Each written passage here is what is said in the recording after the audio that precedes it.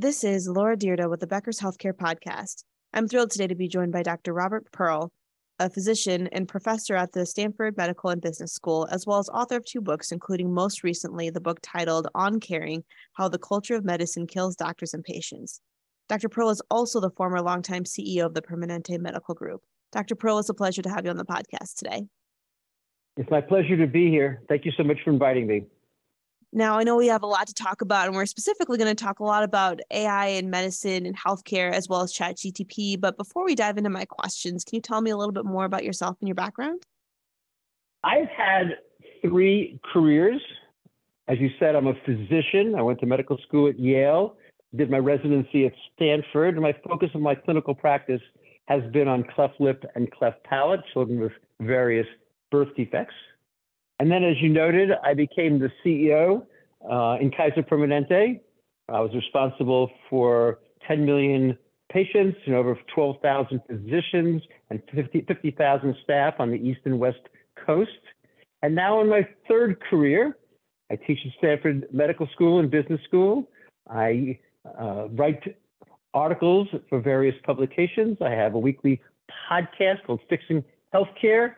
And I have the opportunity to keynote and speak to others along the way. As a clinical physician, I took care of maybe 10,000 patients that I knew intimately well and knew their families.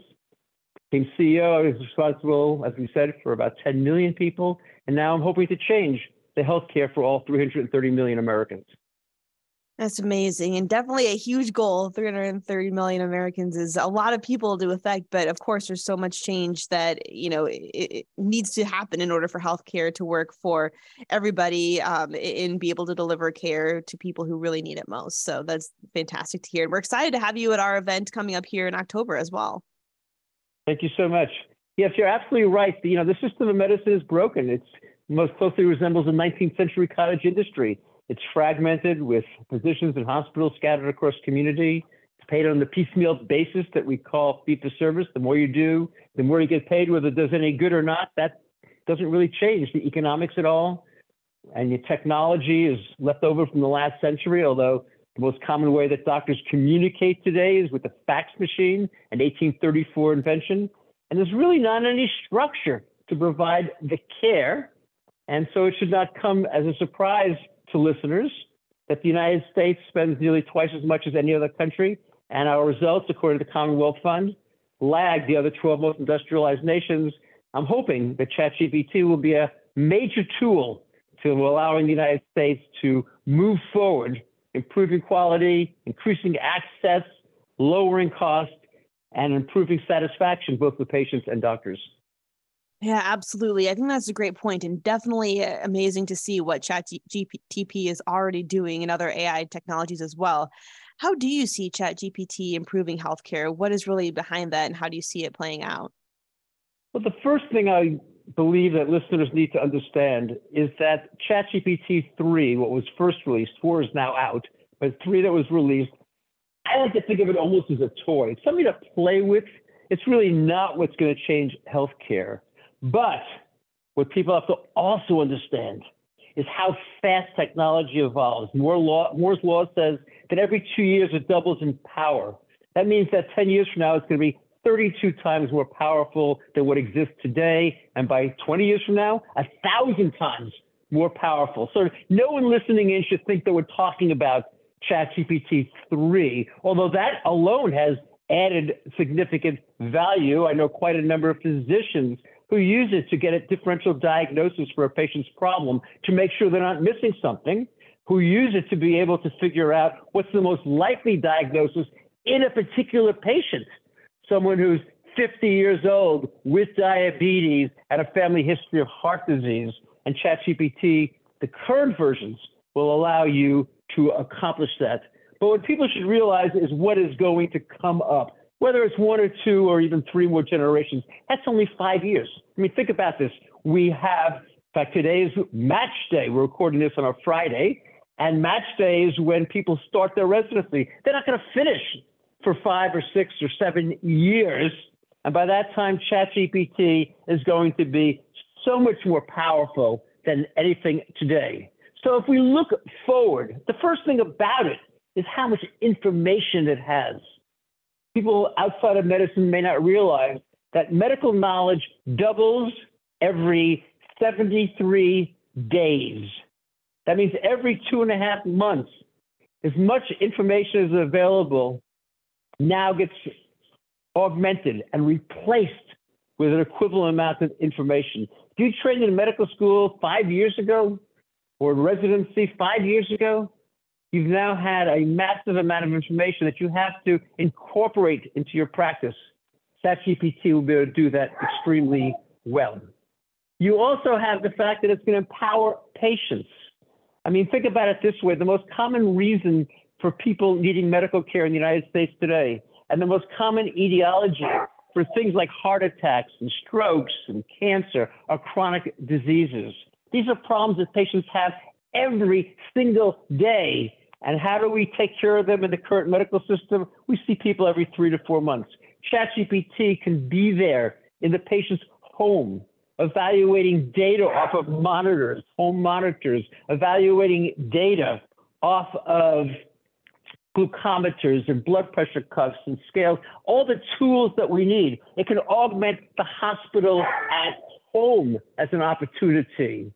ChatGPT can accomplish patient safety. The way a generative AI technology works is it takes the information that exists, it applies it to a particular patient problem, and then it predicts what the next step should be. For patients in a hospital and having a central line inserted, or patients sitting in the hospital and needs to have a particular set of treatment provided, ChatGPT is going to allow that individual to be able to get the safest care possible, to make sure that people doing the services, the doctors in the hospitals, are following the best evidence base. And we know we can lower things like hospital-acquired pneumonia and hospital-acquired bed sores and medication errors that are there. They're going to help physicians be able to match the performance of the best, because it will continually be taking information, not the version of today, but even ChatGPT 4 has this ability to have interaction and to take visual clues inside to it. As the technology evolves and gets connected to devices, it's going to learn far faster than doctors. And rather than having the totality of the experience being the number of patients you can see in a day, it can obtain information from thousands of individuals and be able to figure out the best way to provide care based upon the clinical outcomes that occur. These are just a few of the ideas that are going to be here in a relatively short amount of time.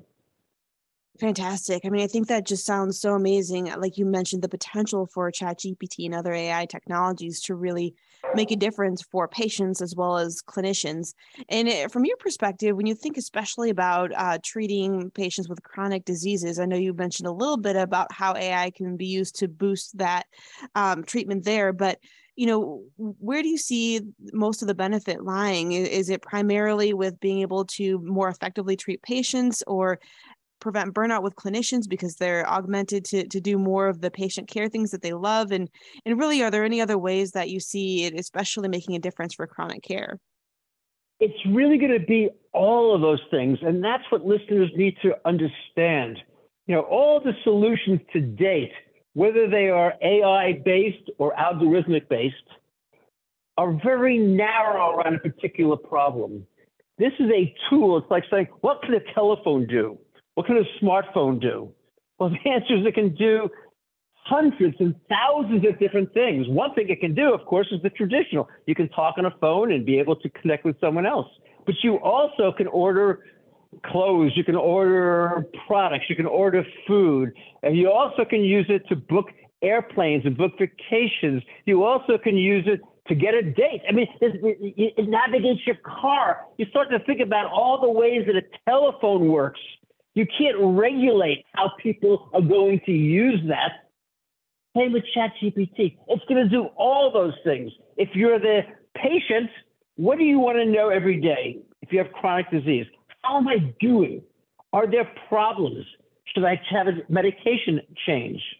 ChatGPT can take the clinical approach not programmed, but provided by your doctor, because you don't actually have to program it. You actually will be able to enter it to understand it because it's language capable, and then let each patient know, how are my blood sugars? How is my hemoglobin A1C? How is my blood pressure correlating with what my doctor expected it to happen? Am I on track? Rather than getting care on a calendar basis, you can get care on a needs basis. It could be a week after you saw your physician. It might not be for 6 months, because the technology allows the patient to become informed, to take more accountability. It can augment lifestyle issues with exercise, with diet, with relaxation. It can provide excellent medical information. It can allow physicians to craft tools for patients in the culture and in the language they most desire it. I see it as a tremendous empowering for the individual patient, but it also will augment physician practices. It will allow physicians to not only be able to expand their knowledge and make sure something's not missing, to get information on, let's say, an obscure problem on a case report they may not have seen, and to be able to communicate with their patients in a way that should exist today but doesn't, because it's so time intensive for a doctor or a member of the staff of a physician's office to do it. ChatGPT can accomplish that relatively easily. I think it has the potential to elevate American medicine if we lead the way, so that our nation, rather than lagging in life expectancy, rather than lagging in childhood mortality and in maternal mortality, in fact, the newest data, as you know, shows that we're 5 times worse than most of the other industrialized nations. It can allow the United States to lead the world. That would be an amazing feat, and absolutely something that I know many across the country are striving for and really wanting to reach that type of pinnacle in terms of what's possible. Now, when you mention clinicians, I would love to hear from your perspective how physicians especially can use predictive technologies in clinical decision-making. I know you've touched on it a little bit, but would love to hear any other examples and ways that it's being used today, as well as the potential for the future. Certainly. Today, as I say, it's being used, I would say, maybe similar to how an attending physician works with a resident, which is that the attending physician is going to be reviewing everything. But that's not to say that the resident may not have a great idea, may not be able to find some information that the attending doctor didn't locate or didn't take the time to do so because they were too busy. And in that way, it can augment the current skills. But I think it's more important to see what it's going to do across time. For instance, you take a very busy primary care practice. You have 2,500 patients that you're responsible for. How do you keep track of all of them? How do you figure out who needs care when? How do you communicate with all of them? This is the kind of technology that could happen very quickly and very easily. And as you say, we'd have the opportunity to eliminate or at least dramatically reduce many of the factors that are causing burnout in physicians today.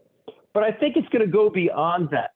And one of the areas that's most interested me lately has been the advent of the retail giants, the Amazon, CVS, Walmart, into the healthcare space. And what I see is that these companies are finding ways to be able to take over all of the pieces of American healthcare.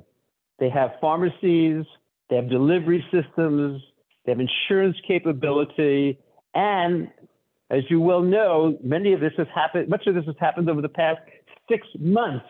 So as in ChatGPT, we're seeing this acceleration. And what I see in the future is that we can make healthcare become precision-driven.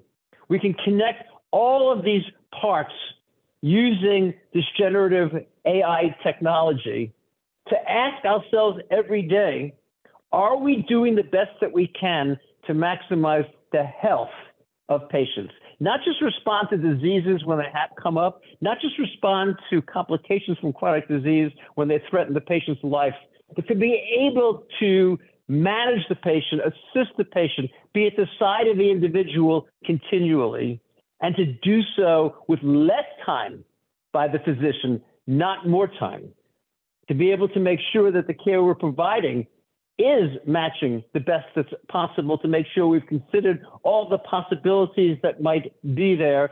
And I believe to be able to do so in a way that will be less costly, which, as you well know, is the number one concern of patients today. That's amazing to hear. And absolutely bringing that cost out of the equation is so important, as you mentioned, something we haven't talked a ton about, but really on the tip of everybody's tongue, especially considering the current financial situation for both patients as well as hospitals and health systems. So having those efficiencies in really being able to pass along those cost savings wherever possible seems like it'll be really, really an important aspect of all of this. Well, a major shift that I see that I believe will happen is going to be moving from fee-for-service to capitation. And I think that ChatGPT will be a approach to be able to do that and to simultaneously raise quality, improve access, and lower cost. And what I mean by that is, if you think about it, the best way to reduce the cost of medicine is to avoid costly problems.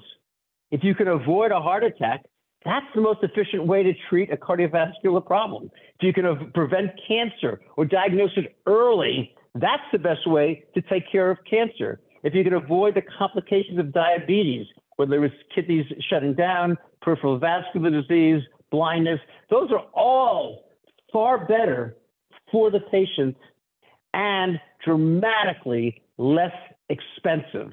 Now, the question becomes, how do you accomplish that? And right now, I think doctors and hospitals don't have the tools to be able to do that. It's just too time intensive and too expensive to do so. Again, I keep seeing ChatGPT as being the opportunity to accomplish that. And I personally believe that once healthcare is capitated, we're going to see a tremendous improvement in every aspect. We're going to see people being healthier. We're going to see quality rise, because the best way to take care of a problem is do it right the first time. The best opportunity to save money is to avoid a complication of the treatment. We're going to see burnout fall because you can eliminate prior authorization. One of the things that frustrates doctors and hospitals, because when it's capitated, by that I mean at the delivery system level, where groups of physicians and hospitals are paid a set fee to take care of a population, now you have the opportunity to entrust them to provide whatever care they want, because now they have the economic accountability. To date, providers have not wanted to do this because they've been afraid, appropriately afraid, because taking that kind of risk with the dollars we're talking about, that's very scary. But I think that once we have a technology in place that can allow them to be able to be successful with a high probability of being able to reduce these preventable medical issues. We don't think about them that way. We think about a heart attack as the start of the event. We don't understand that there were many things that we could have done along the way to diminish the probability of doing so. For any given patient, you can't say whether it would work or not. But if you take care of a population, 100 patients at risk, and you can apply tools like ChatGPT to make sure that every day they're doing the things they need to do, taking the medication they need to take, getting the exercise, advancing the diet, 20, 30 of them are not going to have that heart attack that otherwise would have required a tremendous expense, higher quality, better service, lower cost, greater satisfaction. That's where I think our healthcare system needs to go. And I see ChatGPT as being a tool to help both doctors and patients get there.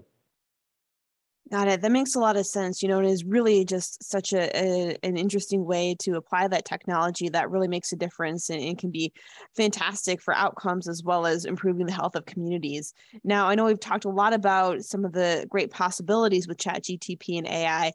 Could you also speak to some of the issues clinicians should consider, especially talking through the ethics, privacy, and more of incorporating AI into their practices?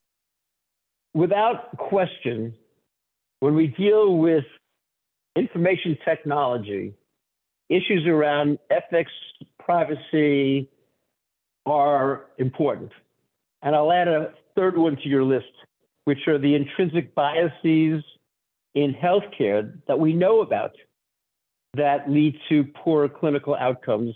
And I actually might even add a fourth one, which is the social determinants of health. So let's look at each of these to some extent, although we don't have the time to look at them in the detail they need to be examined. When it comes to privacy, every time we take patient information and we put it all in a given location, whether it's into a computer, whether it's in the cloud, whether it's sitting in a AI tool, an application, there's a lot of risk. In general, the risk actually is human risk, which is that someone leaves the computer open, someone opens a attachment that they shouldn't have, and now all of a sudden people can access that. These are criminal behaviors, but that's what occurs. And so I think it's a risk that exists, but it exists today. And I don't believe you can take care of patients without that information. That part of the reason why the United States is lagging other countries is that we don't have the information technology systems that allow a clinician to know some simple things, such as whether the patient has gotten the preventive testing and screening they need, how their chronic disease are being managed. This is information that should be available in a comprehensive electronic health record. It's what allowed Kaiser Permanente, when I was the CEO in the organization, to be able to be number one in the nation according to the NCQA, and yet that's not what's typically available in most communities in the United States. The ethics is even trickier. Where's the line between human and machine? But I'll also say that I think the ethics, again, exists today. We know that there's tremendous variation in clinical outcomes. We know that people don't necessarily follow evidence-based guidelines. We know that there's 200,000 people who die from a preventable medical error. In my first book, Mistreated, Why We Think We're Getting Good Healthcare are Usually Wrong. By the way, all profits from my books go to Doctors Without Borders, a remarkable global charity. But in that book, I talk about my father who died from a preventable medical error and how it would have been saved if the information was located in a given place. So I guess what I'm trying to say in this is that there is no way to completely guarantee the privacy and to completely be able to prevent a problem from happening. But the penalty of doing so, I think, is worse because you have the inability to provide the best quality that should be provided. The ethics are, we have to be able to communicate to patients exactly what is being done by a human, what's being done by a machine. We have to today communicate what's being done by the doctor or what's being done by someone else in the staff. We don't necessarily do that as well as we should. I think there's ethics around the racial biases. There's a lot of data that's out that says that Black patients, as an example, receive 30% less pain medication after the same procedure on a faulty belief that they don't feel pain the same as white people. There's not a single shred of evidence it's true, but that's still sitting in the minds of individuals. What we know is that when it comes to complex devices and complex interventions, we don't offer that as early and as consistently to Black individuals. AI can actually solve many of those problems. And why can it do that? Because it can say, you generally prescribe 10 milligrams of a drug. Why are you only prescribing 5? Or you normally give the patient medication for pain to take home after this procedure. Why aren't you doing it in this patient's situation? And I'll go beyond that, which is that we know the social determinants of health have a 3 times greater impact on patient outcomes than simply the care provided by physicians and provided in hospitals. And yet we have not been able to do very much about that. And again, in none of this am I blaming the medical profession. I think that physicians and nurses are overwhelmed today with the amount of work they have to do. And even the idea of adding the smallest piece on top of that is too much to ask. But when technology can do that on their behalf without requiring that they take added time to do it, and in fact, by keeping patients healthier, can reduce the demand that they have, and through a capitated system to be actually doing better financially when the patient is healthy and avoids disease, All those pieces coming together, I think, create a far better system. So when I put these factors together, my answers, these are major threats. They're going to be threats with or without ChatGPT. I think the opportunity to get so much more benefit from a generative AI technology will dramatically outweigh any of the negativity that exists compared to what happens presently. That makes a lot of sense, and it's really encouraging and inspiring to hear. Thank you so much for going through that. Now, I know we just have a few minutes left here, so I would love to ask one final question. When looking ahead, what is your outlook for the future of AI in medicine? I can imagine, based on what we've talked through, it's primarily a positive in an excited outlook, but anything else we should think about and know as we're going to the future? One thing I am certain about is that at some point, and I'll say in the near future, by near future, I really talk about 5 to 10 years, no physician will be able to practice without it. A physician working with and using a generative AI technology, providing it for their patients, will outperform any and every physician who, for whatever reason, would choose not to do so. I believe that we need to recognize all of the cracks in the current healthcare system. We need to recognize how many patients don't get the preventive care that they need.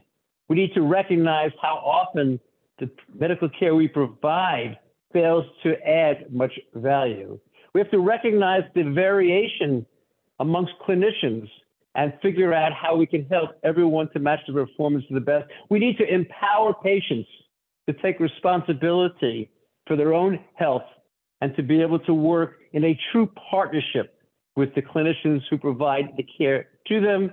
And what I see is that the generative AI technology will be the solution that allows that to happen at an incredibly minimal cost, with a high reliability, without a lot of time, and that the net impact on the healthcare system will be significantly higher quality, far easier access, lower cost, significantly lower cost, and much greater satisfaction and diminution in burnout and frustration amongst both those providing the care and those receiving it. Fantastic. Well, Dr. Pearl, thank you so much for joining us on the podcast today. This has been a fantastic conversation, and I really look forward to connecting with you again soon. My pleasure. Thank you so much. I really appreciate the chance. I look forward to the next time.